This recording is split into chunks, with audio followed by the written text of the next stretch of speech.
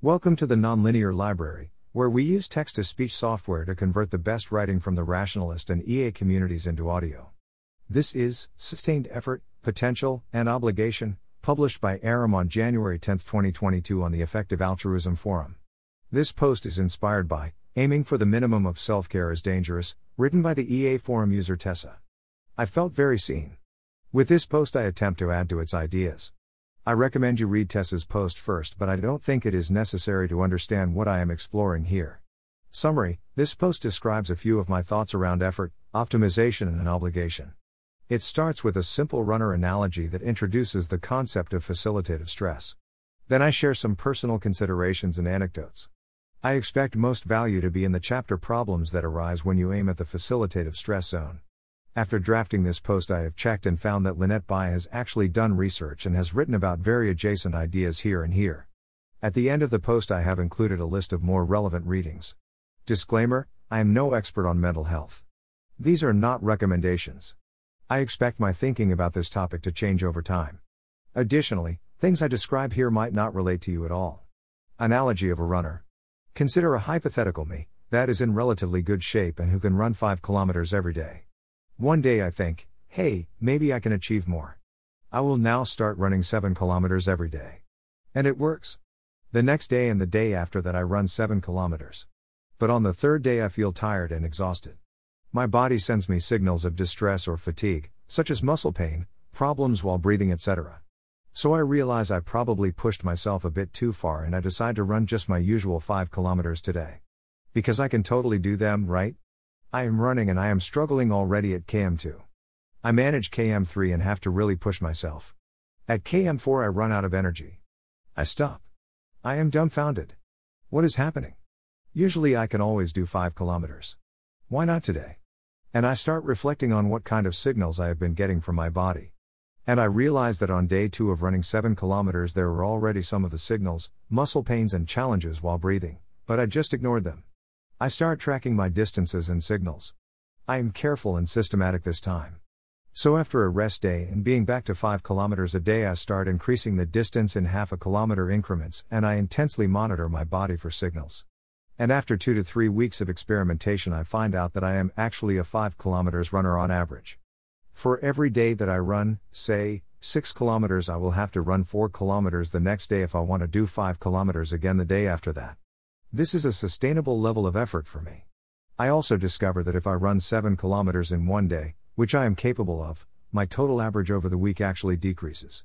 This is because when I push myself to run 7 kilometers in one day, I need more rest to recover than I do on days where I stick closer to my daily average of 5 kilometers. This extra rest is enough that the total distance, productivity, decreases. I have extra potential that comes at a cost. Good to know. An important data point. There seems to be an elastic range above my average that doesn't affect my total weekly kilometers, 35 kilometers total, 7 days x 5 kilometers per day, as long as I include the elasticity in my planning over the next few days. Say, if I go 6 kilometers on day 1, I can do 4.5 kilometers and 4.5 kilometers on day 2 and 3. Sustainable effort diagram. Breaking up the analogy. By daily distance I mean anything that requires effort. That is, not just your day job but also other energy drains in your free time, such as researching, coding, active networking, cooking, doing taxes, cleaning your house, maintaining relationships, learning, studying, etc. I know certain tasks are way harder and cost more energy and some tasks are super easy, barely an inconvenience. Some tasks are more like running up a slope and others are slightly downhill with a fresh breeze in the back. I want to stress here, time is not a good metric for measuring performance. This is a topic for another conversation. But given that time is a limited resource, as is the amount you can work on a given day, we will use it here as a unit. And the signals you get from your body when you're exceeding your level of sustainable effort are not muscle pains, unless you do heavy physical work, which is a minority in the EA communities, but signs of declining mental health, such as depression, fatigue, insomnia, tension, headaches, reduced motivation and even suicidal thoughts like those mentioned in this post. So our diagram from earlier might look more like this in a typical work environment. Sustainable work diagram. Similar to your personal life, you might face additional workload from time to time, for example, end-of-year sprints. I know a lot of EA organizations experience giving season stress during the weeks leading up to Giving Tuesday, as they are rushing to publish their latest ideas and project proposals. And people tend to push themselves, and maybe their teams, more to polish their reports and put some extra work in. And most people will get some of their needed rest from the overtime during the holiday period at the end of the year. I don't want to say you should never tap into your costly potential. There will be times where even back-breaking stress levels are the reasonable thing to do. Say, you are working on something extremely urgent or you have to finish your thesis on a tight deadline, that is, if the final grade actually matters to your career. However, if you do such a sprint, it is good if you can plan something like a week off after your deadline to recover, and take care of all the things you most likely had to drop in the meanwhile. I want to go back to the runner analog to introduce a distinction in the stress levels: facilitative stress. Becoming a better runner. You are a runner again. You got valuable data points. You keep track of your data points. You are still curious about your potential. You want to get better because you value something about it. You start with a small increase and test running 5.2 kilometers. Your weekly average has increased by 1.4 kilometers. And you realize you can sustain this over several weeks. You wonder if there will be upcoming weeks where your average will drop below your previous 35 kilometers total. It does indeed drop. But not by as much. You discover you can run 35.7 kilometers per week, or 5.1 kilometers per day. You now have a new average. Congratulations. You start testing with wider variations again. And yes, indeed, you have accomplished a new average. The slight additional effort stress over your average has increased your actual capacity. I want to call this facilitative stress. The graph now looks like this. Improved work diagram. Facilitative stress and obligation. These are the basics for people who want to exercise. You know you need rest days for your muscles to recover, and people know you can destroy your gains if you do excessive exercise.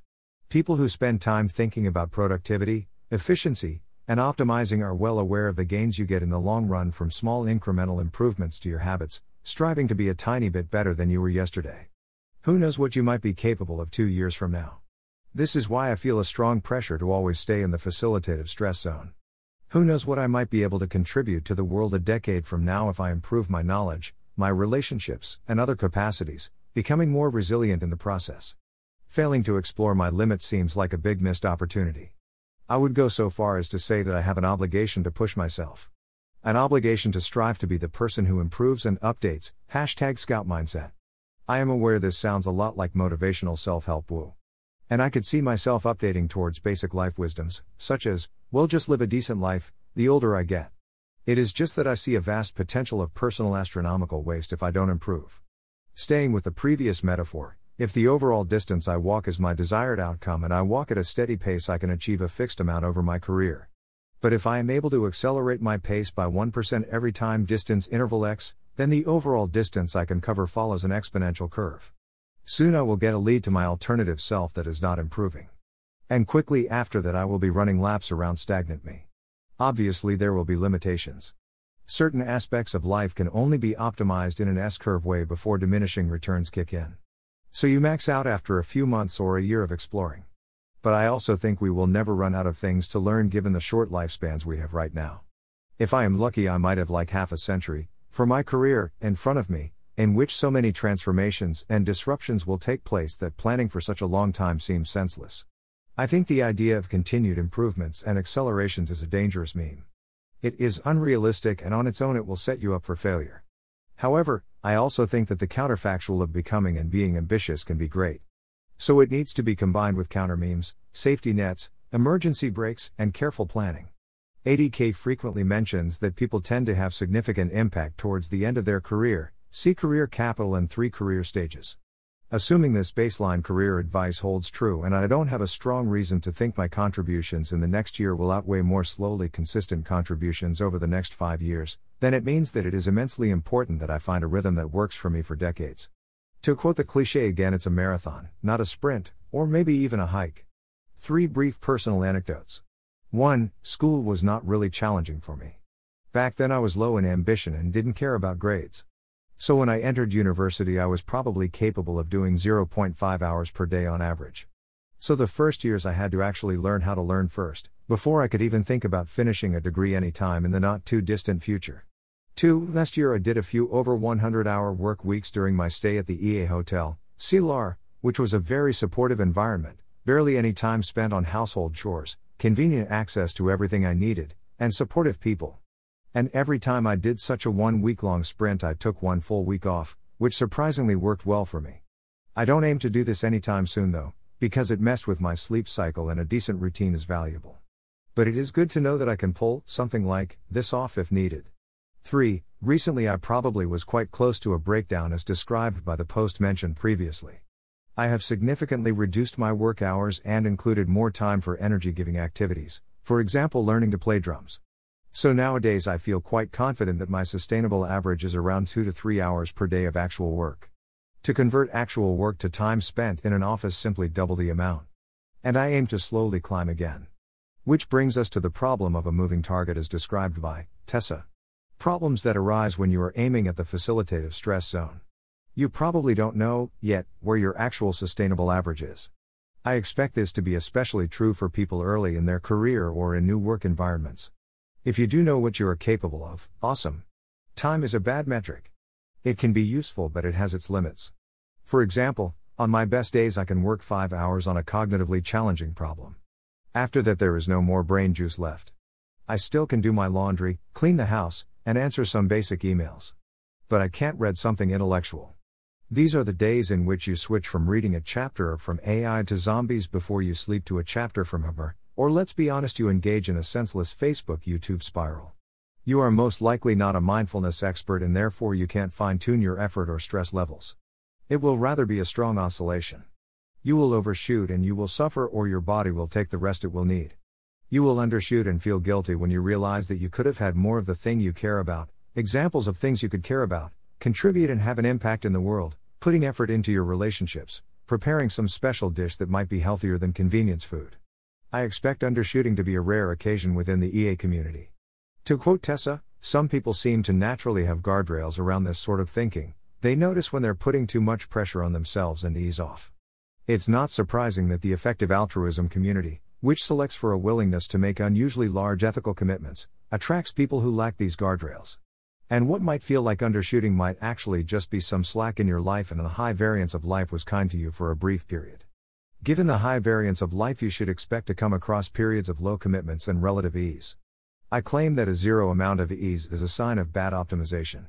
Similar to how you expect to miss trains or flights non-zero amount of times, TL_doctor, because you don't want to waste time waiting at airports all your life. Life is messy and noise, in measurements, is everywhere, see Noise, A Flaw in Human Judgment by Daniel Kahneman. Your capacity is influenced by many different factors. Among the strongest ones probably being your sleep and the relationships you have to people close to you, colleagues, flatmates, significant others. And then you have health, illness, COVID scares when your contract tracing app turns red, and seasonal energy changes, for example people experiencing sad, winter depressions. You can rationalize to always push yourself because hey, it might be facilitative. If you already have some fixed responsibilities in life, for example raising a child, you might not have the luxury to experiment because you cannot afford the recovery times that come with testing your limits. While pushing your capacities, you will run low on slack. This will prevent you from picking up opportunities such as spontaneous collaborations. You won't have the time to explore a random idea you found online. Or you might work out some ideas and find insights, but you don't find the time to put them into clear words, for yourself and maybe for sharing with your friends and perhaps finally the internet. So our previous visualization might look more like this. Notice how the anticipated variance in life can lead to days that required even lower effort levels than you are comfortable with contributing consistently. And yeah, the opposite is true as well. If you realize that your background noise of suicidal thoughts is increasing, then you are definitely in the red zone, and the fact that you have such a background noise means you have been there for quite a while, even though the underlying reasons might be separate from your stress effort levels. So what do I do? So I aim to reflect more about how I feel. I want to notice signs of distress early enough to adjust course in time. I have set up a weekly, monthly, and quarterly reflection routine for me to notice my energy and stress levels. I have combined this with an accountability buddy to make sure I stick to it. I pay attention to sleeping better, which sometimes means more. I deliberately take like 10 minutes a day to meditate. This might help me calibrate myself in regards to my own well-being. I am considering experimenting more with my time. See, Self-Experiment, Does Working More Hours Increase My Output? By Lynette Bai. I remind myself that it is easy to overshoot, even if you carefully set your goals. I currently aim for 80 to 90% instead of 100%. Recommended readings. Useful things that I have found in the LW rationality sphere: self-compassion, noticing confusion, anger as evidence, effective rest days, Logan. How long can people usefully work? Lynette by Coaching. Burnout, what it is and how to treat it.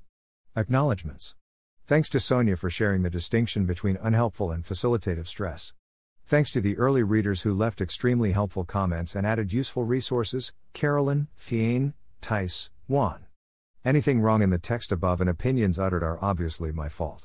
Ps. This is kinda my first time ever writing down a blog post in which I share my thoughts about something that is not research. And I know there are aspects I could have explored more, for example slack and burnout, but I have decided against doing that in favor of publishing as is. So feedback is appreciated. Thanks for listening. To help us out with the Nonlinear Library or to learn more, please visit nonlinear.org.